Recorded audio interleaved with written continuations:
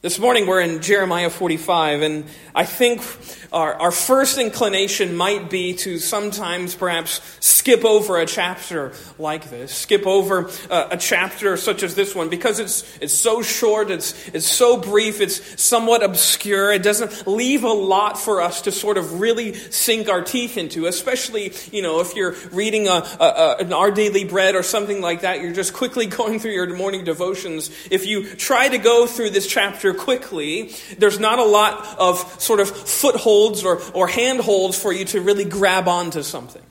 Actually, this particular text requires us to do a lot of digging, a lot of examining of other texts, of history, and so on and so forth, to really get our minds around what's going on. It's interesting, I think, that this shortest of all of Jeremiah's chapters within his prophecy is directed to a specific person, not to the kingdom of Judah, not to a king specifically, actually to his very own assistant. His assistant is this man named Baruch. He was a copyist, so to speak, a transcriber. If Jeremiah was giving a word to be declared to someone or to be sent to someone, Baruch was the one who was writing it down. He was the one who was taking Jeremiah's words and putting them on parchment, so to speak. That's what his job was. And there's several occasions, and in fact one we're going to look at even this morning in a little bit, that where this occurs. Having such proximity to Jeremiah, the prophet of Yahweh, you would think that Baruch would be bolstered in his faith to withstand very grievous circumstances. But as we have seen here already in verse 3, as it sort of clarifies, Baruch has fallen on hard times. This is sort of God giving to Jeremiah the quote that Baruch gives. So this is really Baruch's vexation. This is his confession. And notice what he says. This is Baruch sort of testifying, "Woe is me. For the Lord has added sorrow to my pain." It's basically, he's saying God has added insult to injury. "And I am weary with my groaning, and I find no rest." Baruch is in a very difficult spot. Essentially, if we were to diagnose him, he has a form of depression, we could say. Things are going on in his life to where this is all he can see. Woe is me. It's an expression of grief, of just exclamatory phrase of just, I am at my lowest, I am at my worst. Woe is me, God. It seems as though you keep adding insult to injury, and I'm getting no rest, no relief. I am exhausted. And I think it begs us to ask a couple questions, and that's what I want to focus on this morning, is what was going on in those days to make the assistant to the prophet Jeremiah feel this way, and why was it enough to warrant a very specific address? It's not a king, it's not a kingdom, it's a person who gets a prophetic address from a prophet of Yahweh. There's something significant going on, I think, here in this brief little chapter. And that's why I wanted to tell you this morning what I've entitled The Ballad of Baruch. Through which I think we're going to see just how you and I, but especially this one who is close to a prophet of the Lord, close to a preacher, we could say, receives a word that's brimming with comfort and grace and truth that relieves weary souls. And at first it may not sound that way or feel that way, but that's exactly what this text is. It's a ballad to this one named Baruch that's giving him comfort and relief and rest. I think we're obliged to know a little bit about the circumstances that is precipitating this chapter. And verse 1 is our clue. Notice verse 1 again, as it says, the word that Jeremiah the prophet spoke to Baruch, the son of Neriah, when he wrote these words in a book at the dictation of Jeremiah, in the 4th year of Jehoiakim, the son of Josiah, king of Judah. As always, these Old Testament passages are filled with proper names that can sometimes make us glaze over because there's so many proper names being thrown at us at once. The only names I want you to focus on are Baruch and Jehoiakim. Because Baruch is, of course, the assistant to Jeremiah, and this is happening as he's here noting in the 4th year of the king of Judah, this man named Jehoiakim. And the key phrase there is the phrase when it says, when Baruch wrote these words in a book. It's a reference, actually, to a chapter, a couple chapters previously, chapter number 36. Actually, go there because I want to take some time to set the scene, because this is the setting. It might strike you odd to know that Jeremiah is not a book that's laid out in chronological order.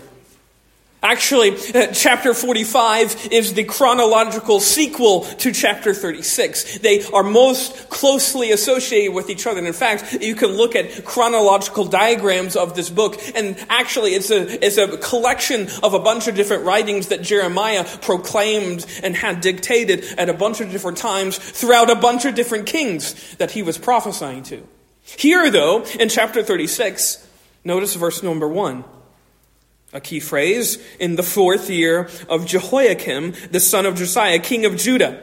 The same time frame as chapter 45, verse 1. Notice it says, this word came to Jeremiah from the Lord. So Jeremiah the prophet is receiving another prophecy from Yahweh. He's receiving it in this 4th year that Jehoiakim is on the throne. And he receives these instructions. Notice what God tells him to do. Take a scroll and write on it all the words that I have spoken to you against Israel and Judah and all the nations from the day I spoke to you and from the days of Josiah until today. Basically, collect all of your sermons, collect all of your messages, and put them in a book and send it to the king, because I want him to read these words. I want him to see exactly the message that I have for him. And at this point, I would imagine Jeremiah would be raising some eyebrows at this type of instruction. As you might know, Jeremiah is often called the weeping prophet. And it's not just because his message was sometimes seen as dour or depressing. It was also because his message was so ill received. No one wanted to listen to it. By this time, Jeremiah had stacks of messages that had just fallen on deaf ears. No one wanted to hear the words he had to say. No one wanted to respond to this call of Yahweh to repent. Because you see, this amazing text is that, yes, God wants to get the people of Judah's attention. And not to make them more hurt, not to make them more sorrowful. Notice verse 3. Why does he want to do this? It may be, this is God's heart being expressed. It may be that the house of Judah will hear all the disaster that I intend to do to them, so that everyone may turn from his evil way, and that I may forgive their iniquity and their sin.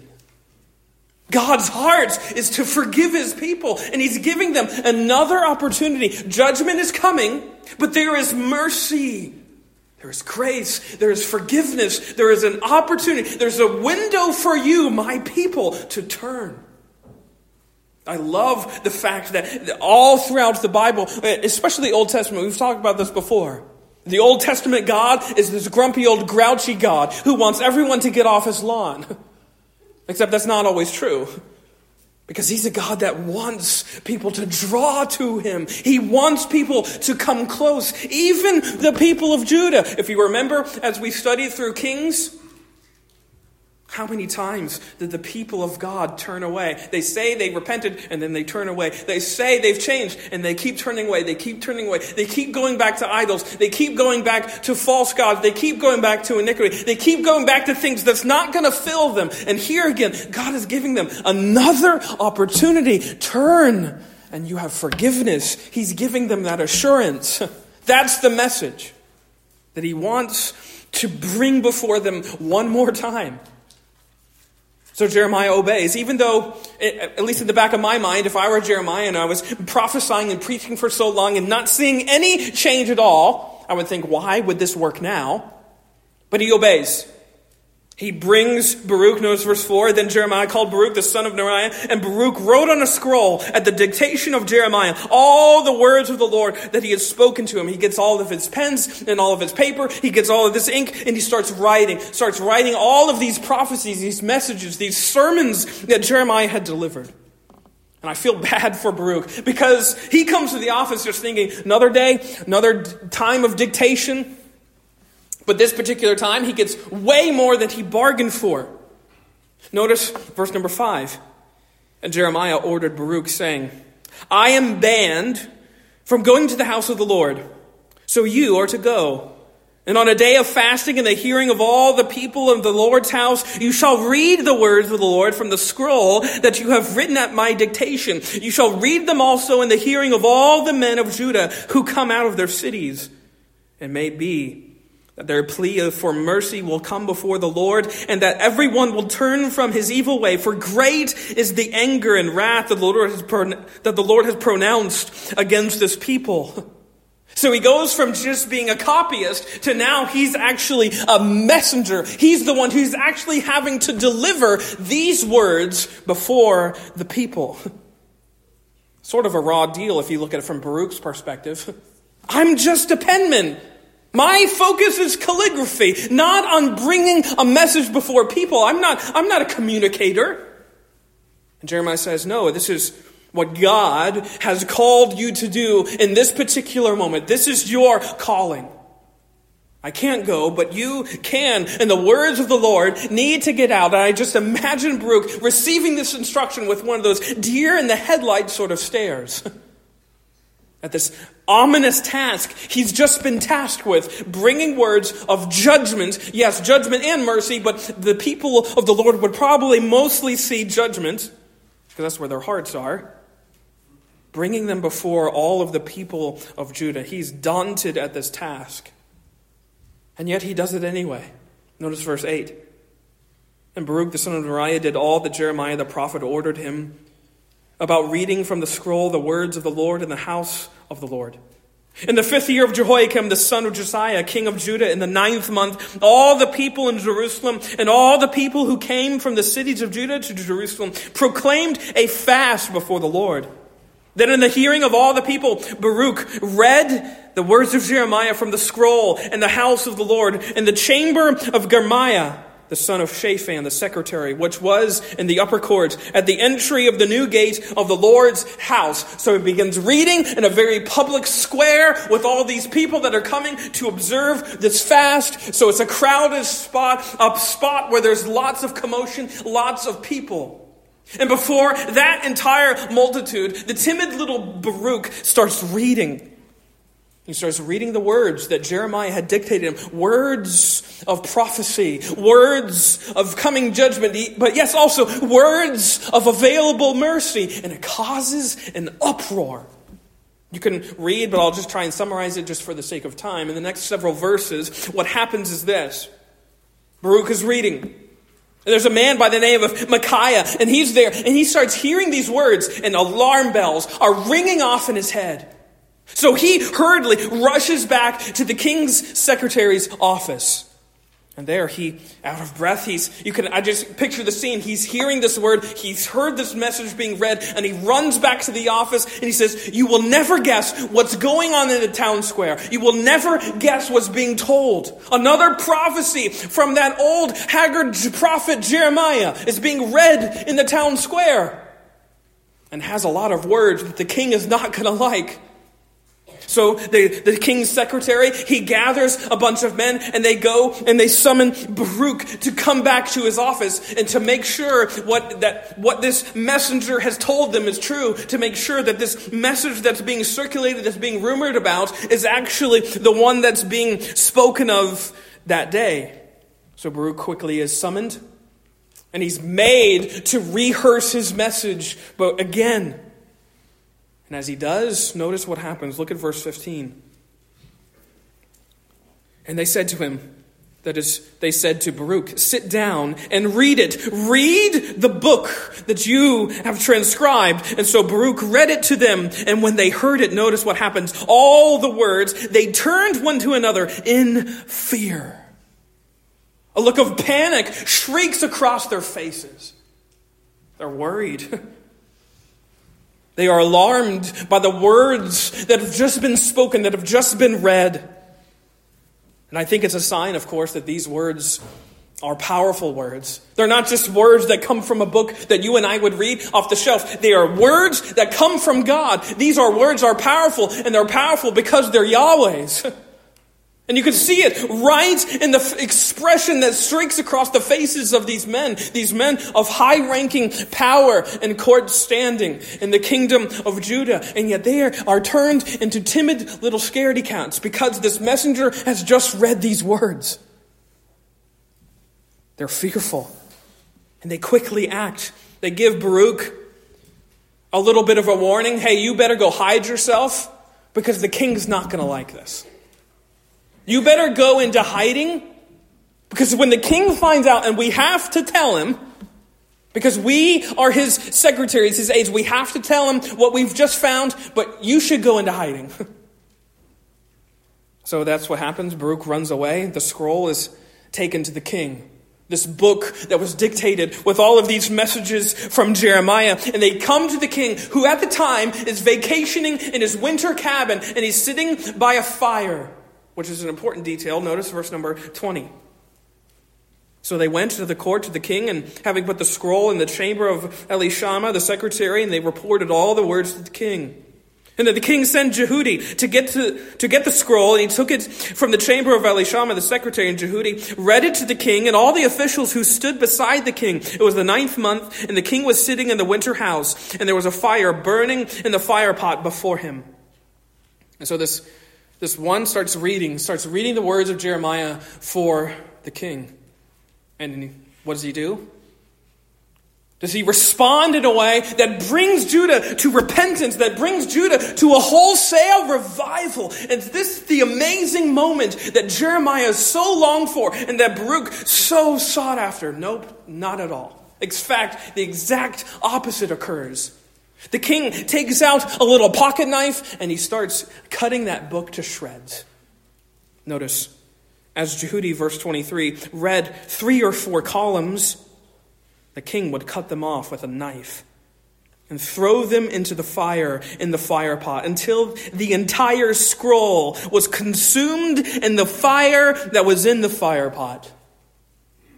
Rather than listen to any of the words that Jeremiah might have had to offer to him, any words that might have led to change and revival and repentance, led to anything that might lead to a great everlasting change in the people of Judah, what does he do? He tries to get rid of them.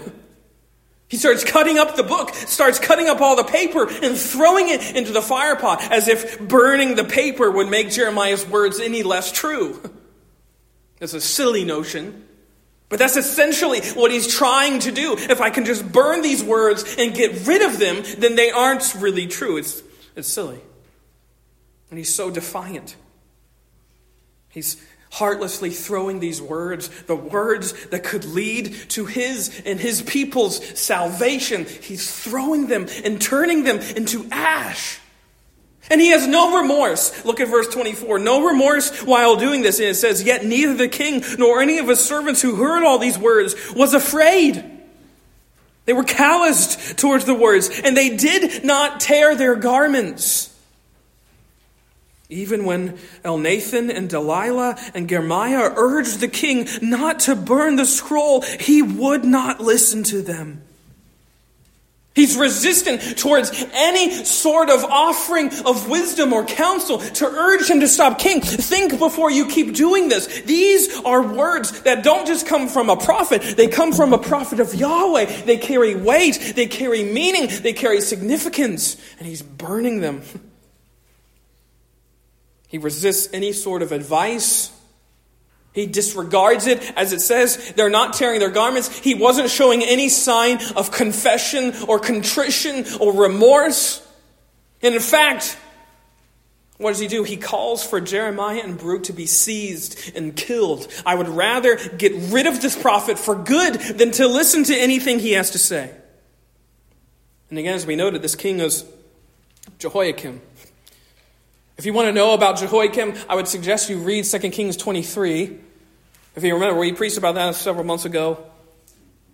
But it's interesting to notice this king and how he came to power. He wasn't a very good king. He came to power thanks to Egypt overrunning the kingdom of Judah. He was put there sort of as a puppet king. And then later, Judah came under Babylonian rule thanks to Nebuchadnezzar defeating the Egyptians at the Battle of Carchemish, a little bit of history. And then Jehoiakim makes the really stupid decision that he wants to rebel against Babylon. Not a very wise move on his part. And while all of that was going on, him becoming the puppet king of Egypt and then the puppet king of Babylon, all these things were going on, and Judah continuing to decline and to further and further ruin. Who is the little bug in his ear? It's Jeremiah.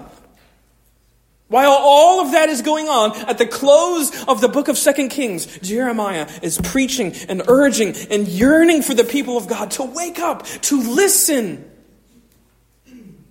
Rather than humble himself at this declaration of judgment and of mercy, he would rather hold on to his pride. He would rather give in to his hubris, which did nothing but plunge the people of God into further ruin. This king is so defiant, so resistant towards the fact that he needs to listen, that he needs help. And I think it's interesting to me that this action of burning God's words is actually still continuing in our own day.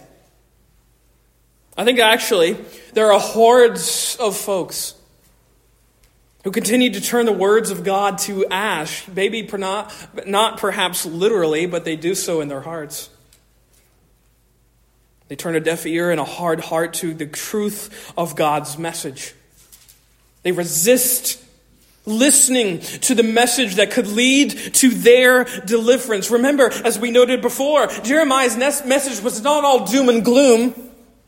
It was the fact that this God, there is a judgment coming, but there's a way out. There's a way of escape. And yes, it is God's heart that Judah would be brought to their knees. He wants this King Jehoiakim to be brought to his knees, to be humbled so that he might lift him up again.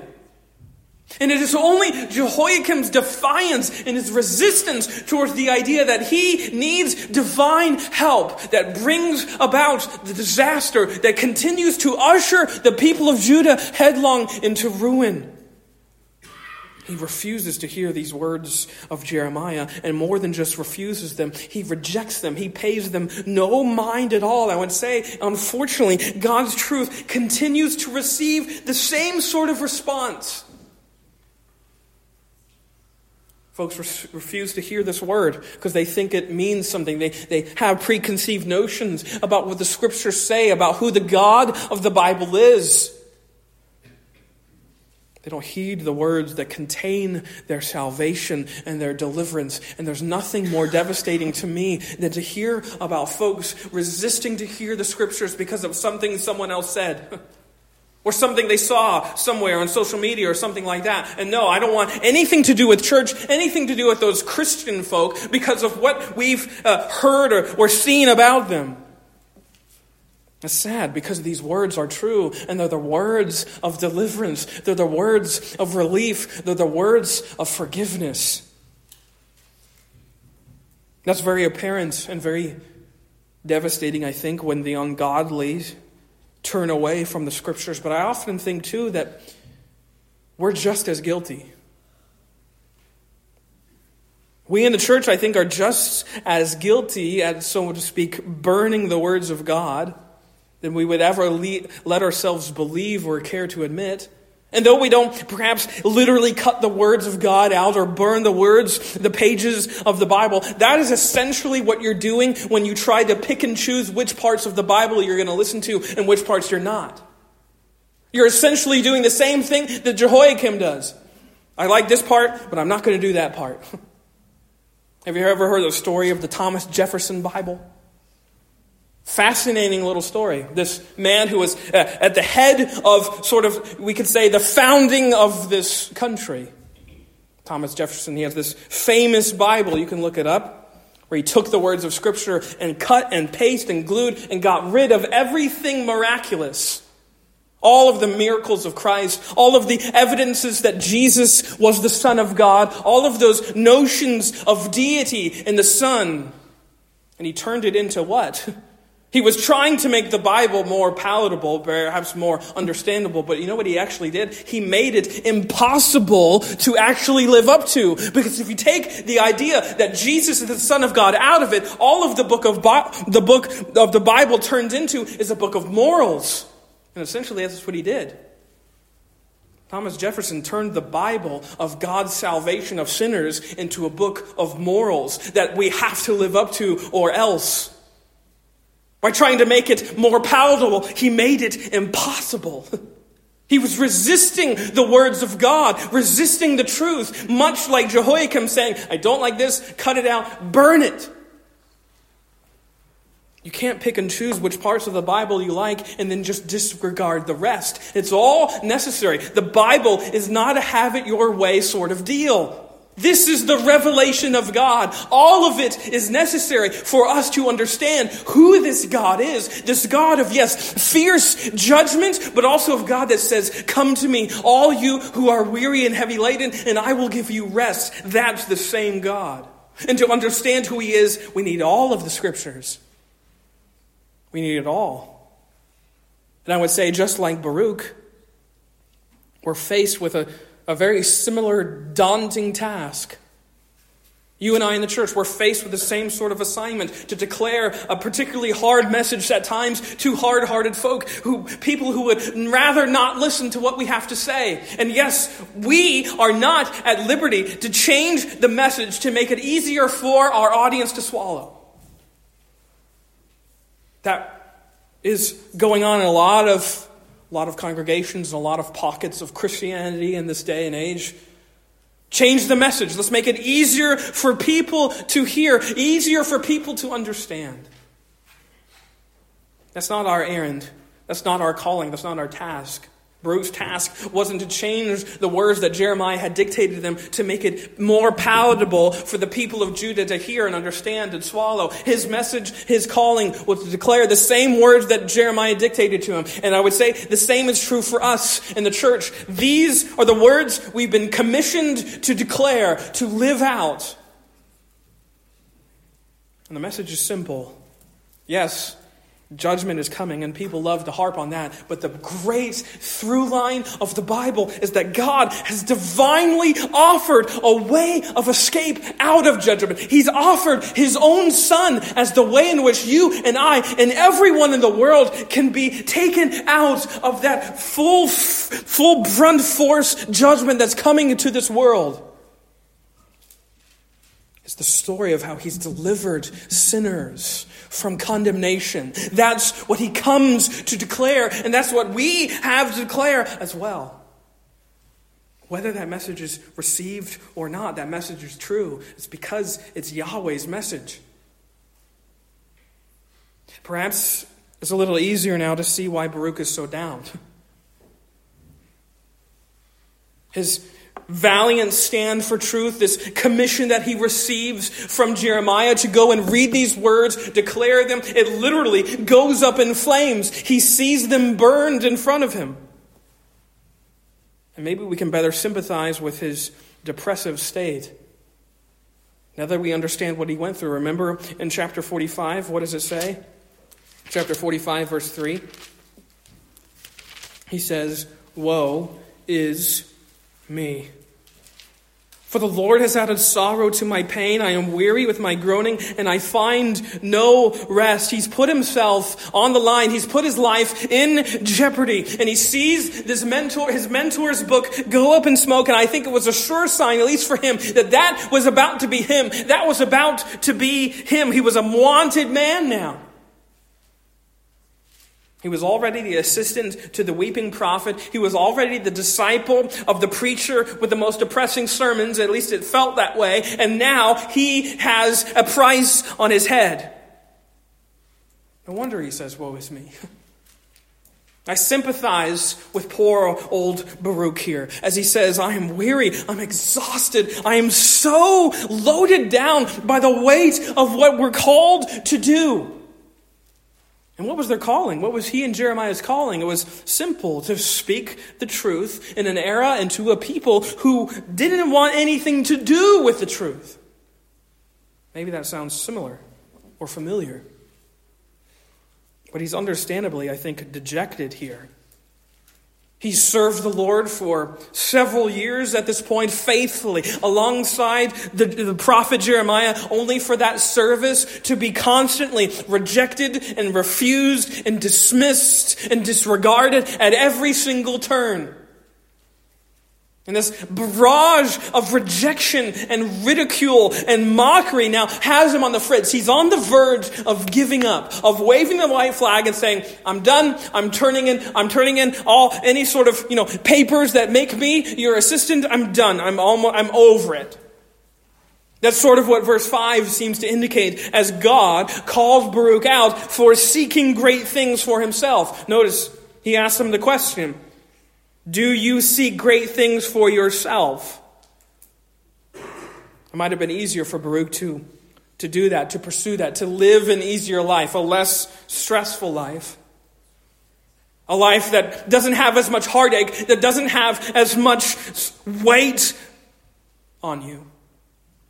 It's generally believed that Baruch and his family had some sort of standing, had some sort of prominence in the kingdom of Judah in those days, which very well means that he could have left this life of toiling alongside this prophet, of laboring beside Jeremiah for the truth. He could have left that and gone after some other thing, some other occupation that could have given him standing, that could have given him financial security, that could have given him emotional stability.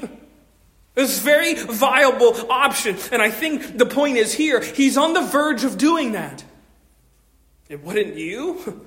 After you've just seen what happens when this very public display of refusal and denial of the truth is laid down? You can imagine Baruch sort of thinking in his mind, why am I doing this? Why am I toiling about with this truth thing after wave of defiance keeps coming at me? Why am I continuing to do this? Where now I'm dismissed and I'm outcast and I'm rejected. God, why did you call me to this? I didn't sign up for this. Maybe you've had similar thoughts. Baruch's faithfulness to the truth didn't earn him any ounce of respect. Didn't earn him anything amongst his peers. Only rejection. And it left him, as he says, I am weary. I am tired. I find no rest. I'm exhausted. I am spent. There's no more gas left in the gas tank. I can't go on. And as he contemplates giving up, as he contemplates surrendering everything and giving up in this life of serving Jehovah God gives him this message. That's what chapter 45 is all about. It's this message to a weary prophet's assistant.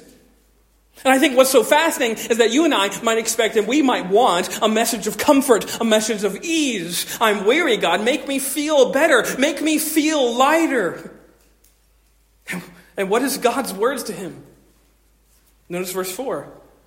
Thus you shall say to him, so God is telling Jeremiah what to say to Baruch. Thus says the Lord, behold, what I have built, I am breaking down, and what I have planted, I am plucking up. That is the whole land. God actually informs him that things are actually going to get a little bit worse before they get better. And in fact, as he says in verse number 5, what does he say? For behold, I am bringing disaster upon all flesh. This time of turmoil is coming.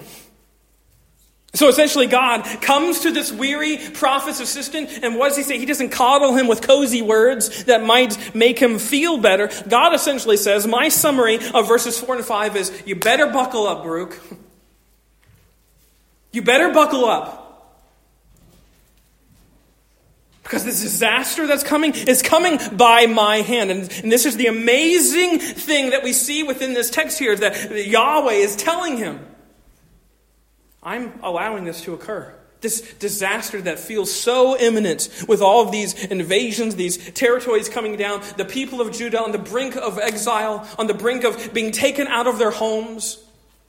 That disaster that's just on their doorstep, God was allowing. This was part of something that He was doing, that He was performing. This was all, I would say, part of this determination that God had to sort of, we could say, till the grounds of Israel's hearts for this new work that He wanted to do. As He here makes clear that what I've built, I'm going to break down. And what I've planted, I'm going to uproot.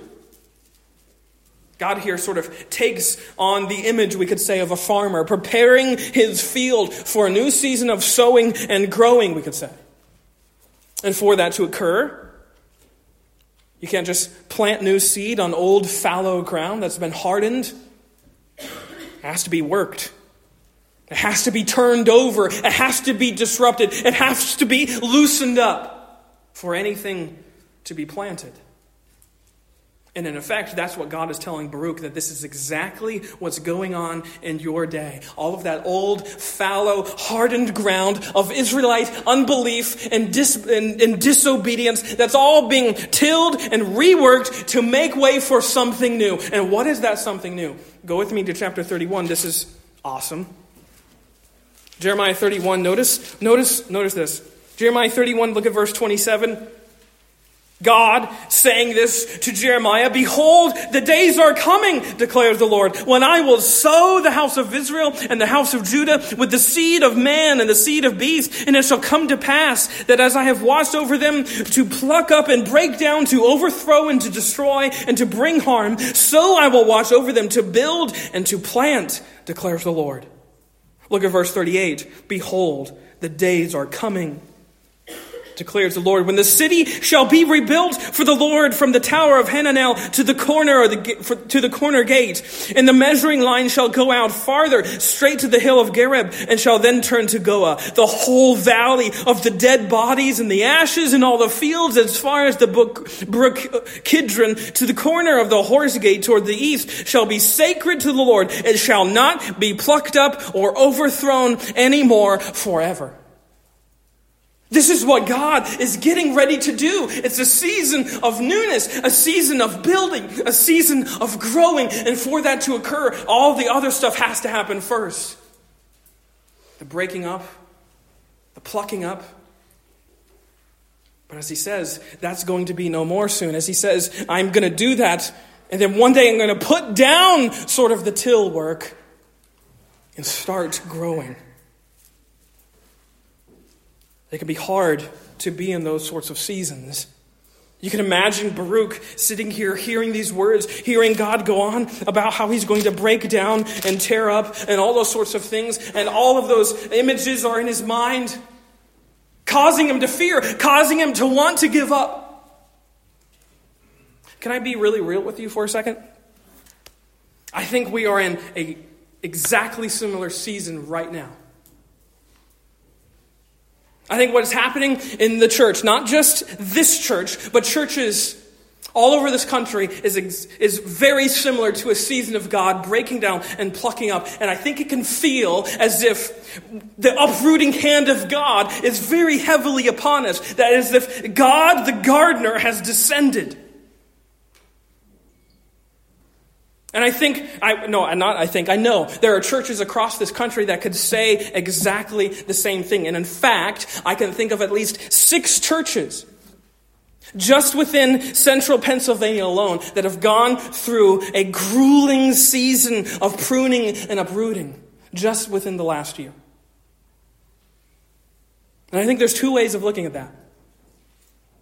Either you could say, number 1, Satan's getting a foothold. You can look at that. You can see the evidence. This church is dividing. This church is arguing. This church is having problems. Look at what happened there. Can you believe what happened? Either you could say, Satan's getting a foothold. Satan's winning. Look at how the devil, the prince of the power of the air, is getting a foothold in God's people. You could look at it that way.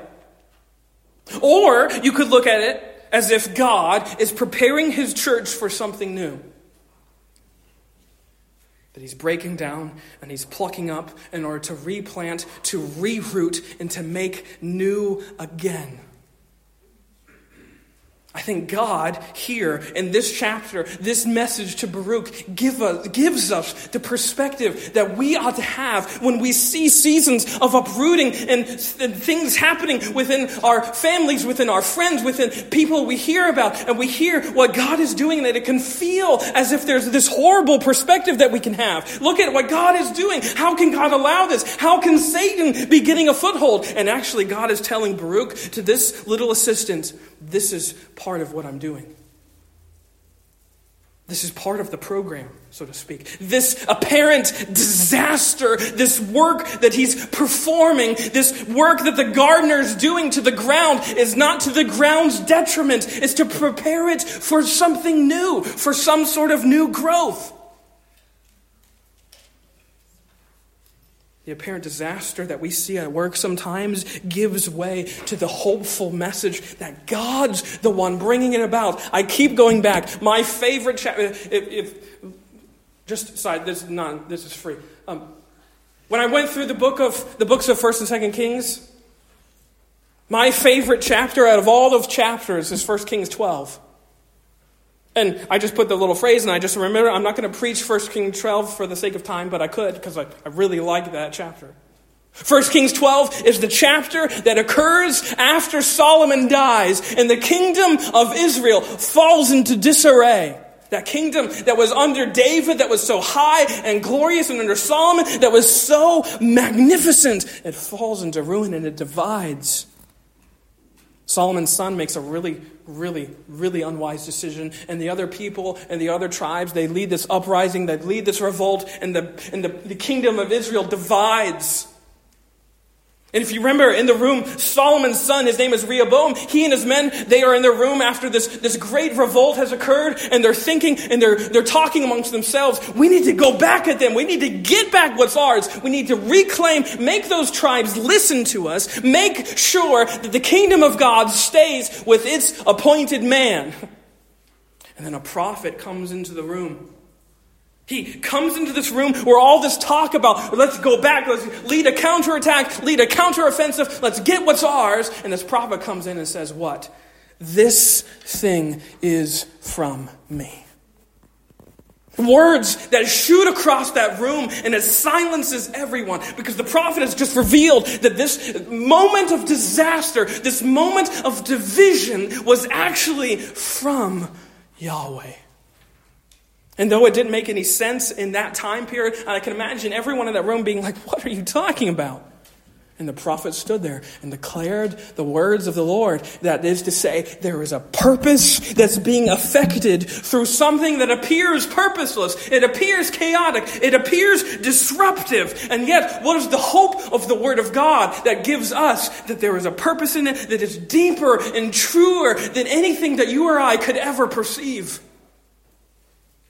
And that moment proves true throughout all of the people of Israel. And the moment proves true for Baruch as well. And the moment proves true for you and I as well. Do not give up. Do not surrender to dejection. Don't quit and seek out great things for yourself. Why? Why is that true? Because God is doing a new thing. And God basically tells him in verse 5, I'm going to give you a front row seat to the whole thing. Notice verse 5 as he says, do you seek great things for yourself? Seek them not. For behold, I am bringing disaster upon all flesh, declares the Lord. But I will give you your life as a prize of war in all places to which you may go. Despite all the disaster, the distress, the commotion, Baruch was going to be safeguarded. He was going to be spared. He was going to be delivered out of it all, that he might be a witness to the great work that God was going to bring about. Therefore, he could take heart. Even though he was denied, even though he was defied, even though he's dejected, even though he's dismissed, God has his eye on him. And he says, trust my word, because what I'm doing, though it might appear disastrous, it is bringing about a purpose that is greater than even you, and you are a witness to it. And I would say the same thing is for you and for me, right here, where we are. Though we might be denied, though we might be defied, though we might be dejected, though we might be dismissed, though we might be disrespected, God's eyes is on those who hold fast and cling to the truth of God's word, who know for certain that there's a deeper, greater, truer, more blessed purpose that he's bringing about that maybe perhaps you and I can't see, but he's bringing about because he's the gardener. He's the one tilling and planting and nurturing and allowing the growth. Instead of seeking great things for ourselves, just like as Baruch was charged, we are charged to seek them not. And we could say, seek them not, but seek after me. That's what God is calling Baruch. Seek after me. It's Colossians 3:2 all over again. Set your mind on things above, not on the things on the earth. That's the same warning for us. The same admonition, the same charge. Don't seek great things for yourself. Set your mind on the things of God, on the things of his truth, on the things of his word. For the moment, maybe all you see are the evidences of God's uprooting work. You can see it. It's very apparent. It's very palpable. It's like blinders on a mule that get them to go where they're going. All they can see is this. And it can feel sometimes when we're in seasons of suffering and sorrow and heartache that it's almost like blinders. And all we can see is that. All we can see is the disaster. All we can see is the uprooting work. And sometimes God has to do something to really take those blinders off, to get us to see that there's a bigger work going on. Because that just uprooting work, that breaking down work, that's merely the prelude to God's new work. That's what this story reminds us of. This ballad of Baruch. That no matter what occurs in this present life, the truth of God and his word remains true. You can't burn it up. You can't toss it into a fire. You can't plaster it anywhere and it suddenly turn untrue. No matter what society says, this book remains true forever. It doesn't matter what people say. Therefore, we can take heart, take courage. We can have hope. That even these times of uprooting, these times of upheaval, they're part of his purposes. They're part of a program that he is effecting to bring about his glorious ends. And we may not be aware of it. We may not be able to perceive it. But it's happening all around us. And the amazing part is God has invited you to be a part of that. That's the story of the gospel. That God has invited degenerate sinners to be a part of his program of grace. If you believe in Jesus this morning, that is the great story you've been made a part of. And no amount of chaos or trouble or defiance or turmoil can make that untrue. God's purposes have remained unshaken and undisturbed since the beginning of time, and they always will be. This great upheaval, this breaking down and uprooting of the church, I think it started a couple years ago. With that little year that we shall not speak of when everything stopped. And everyone was forced to wear something on their face. It was a time which I think very clearly something was happening within the church. Something was happening to God's people. I think he's preparing the church. Yes, maybe perhaps tougher days. I'm not out here trying to be a prosperity preacher. If you just believe, things will work out. Actually, I think he's preparing, he's shoring us up for perhaps tougher days. I'm not a prognosticator. I can't predict the future. But what I do know is it's getting more difficult to be a Christian in the public sphere. Are you going to be ready to make that stand like Baruch and say, this is the truth, and I'm going to declare it? Baruch, he almost cracked under the pressure. The truth of God's words brings us to the point where we can hold fast to the truth of God's word above all else. He doesn't want you to quit. God doesn't want you to surrender. He wants you to hold on, to seek to him, to seek his truth. This morning, what is God calling you to hold fast to this morning? Maybe there's something that you can't just seem to ignore, and it's almost like acting like blinders, and it's robbing you of your joy, of your focus, of your discernment, of everything that you once experienced and enjoyed.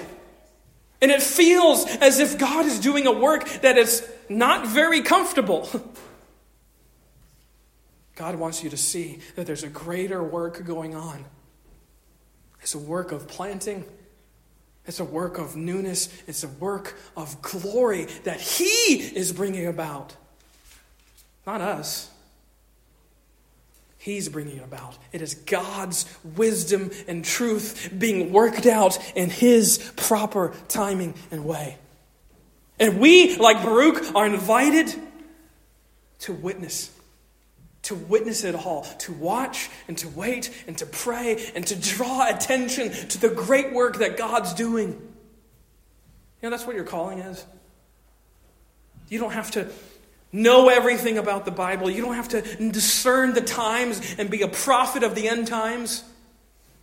Every single charge that God gave to His disciples before He descended was what? Watch and wait. And basically, in Acts chapter 1, He says the same thing. Draw attention to me. Draw attention to me, Jesus Christ.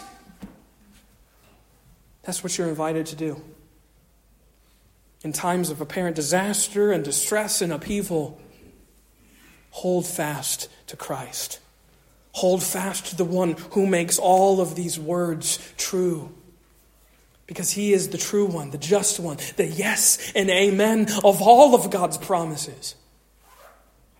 In Christ, we find our all. And in Christ, we find our rest. This morning, hold fast to the one who is the Word. The Word became flesh for you. Let us bow our heads and close our eyes.